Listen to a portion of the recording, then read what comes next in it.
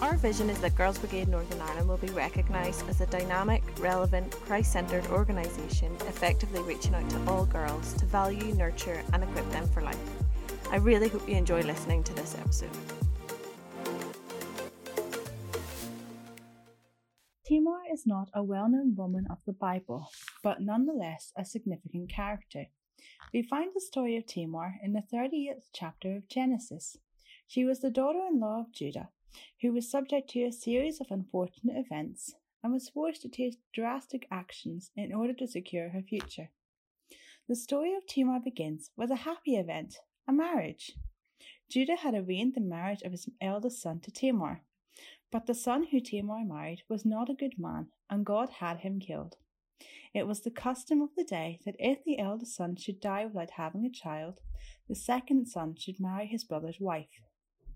But the second son betrayed the tradition and wouldn't have a child with Tamar. By not giving Tamar a son, he ensured that he would inherit his dead brother's share. Tamar's second husband was acting in complete contradiction to God's plan and continuing Abraham's line. Because of this, Tamar's second husband was also killed.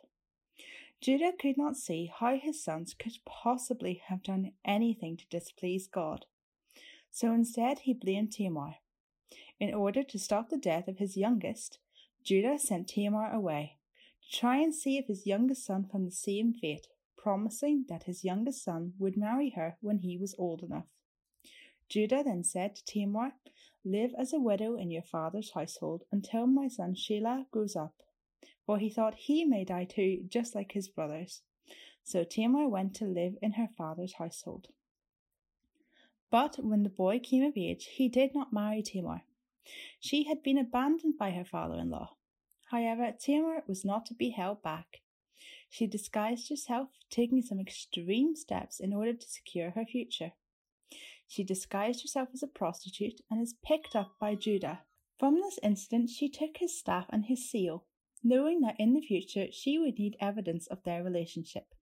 And she was right.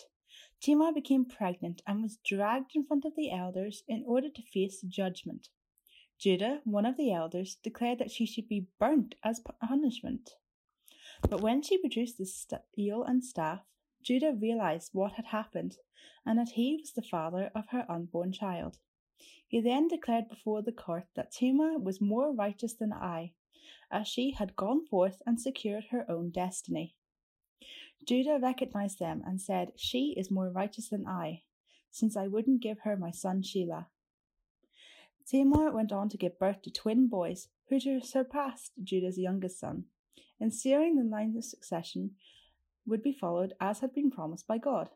This was all part of God's plan for his people to survive and to thrive. Even though Tamar took a serious and quite shocking actions, she is still portrayed as being righteous and brave in fighting for her rights when what was promised to her was denied. She felt she had no choice but to take matters into her own hands.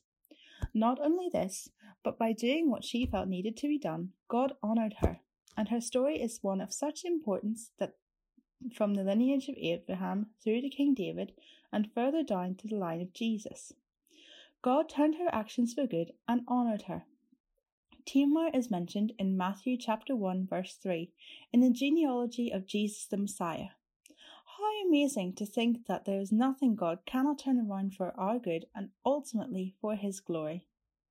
Even when the seriousness of the actions she had resorted to, taking her matters into her own hands, still formed part of God's plan, eventually leading to the birth of Jesus. Judah, the father of Perez and Zerah, whose mother was Tamar. Genesis 38 firmly places Tamar as one of God's righteous people. The story of Tamar has much to teach us. In life, we all face difficulties and challenges, but her story shows us that even when we take things into our own hands, there is always a path of redemption through God's grace and hand over our lives. This past year has been challenging for us all, and we may not know what the future holds, but we know that with God's help, we can weather any storm we might face.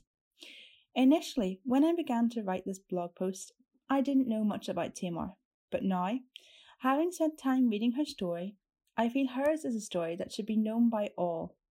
It is a fascinating story. I would encourage you all to go and read her story in Genesis 38 and see what God has to teach you through our own journey. Thank you for listening to this episode. We would love it if you could share this podcast with others. If you would like to find out more about GB, check out our website gbni.co.uk. You can also keep up to date with us by following us on Facebook, Instagram and Twitter.